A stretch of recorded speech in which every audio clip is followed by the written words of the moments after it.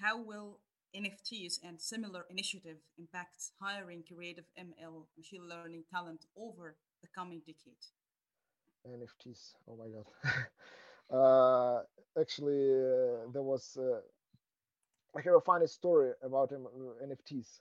Okay. Um I've got a request from a reporter of like I live in like near Zurich in Switzerland, and I got a request recently of a reporter that wanted me to talk about NFTs, and I Mhm. thought that well, I think like I need a couple of NFTs on this Tezos blockchain proof of work thing, but well, just for fun, basically just trying to understand what's all the buzz about it.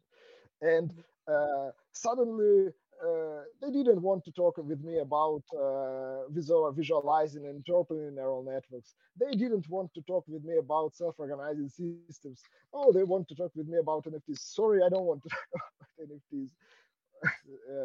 So, well, now I can say that probably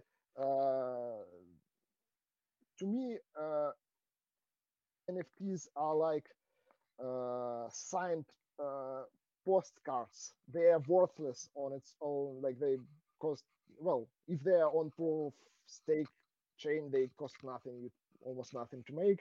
And they're like signed postcards that, but some people find them to be like signed postcards to be valuable objects for collection. Mhm. Well, if so, I don't know. I don't know what to say.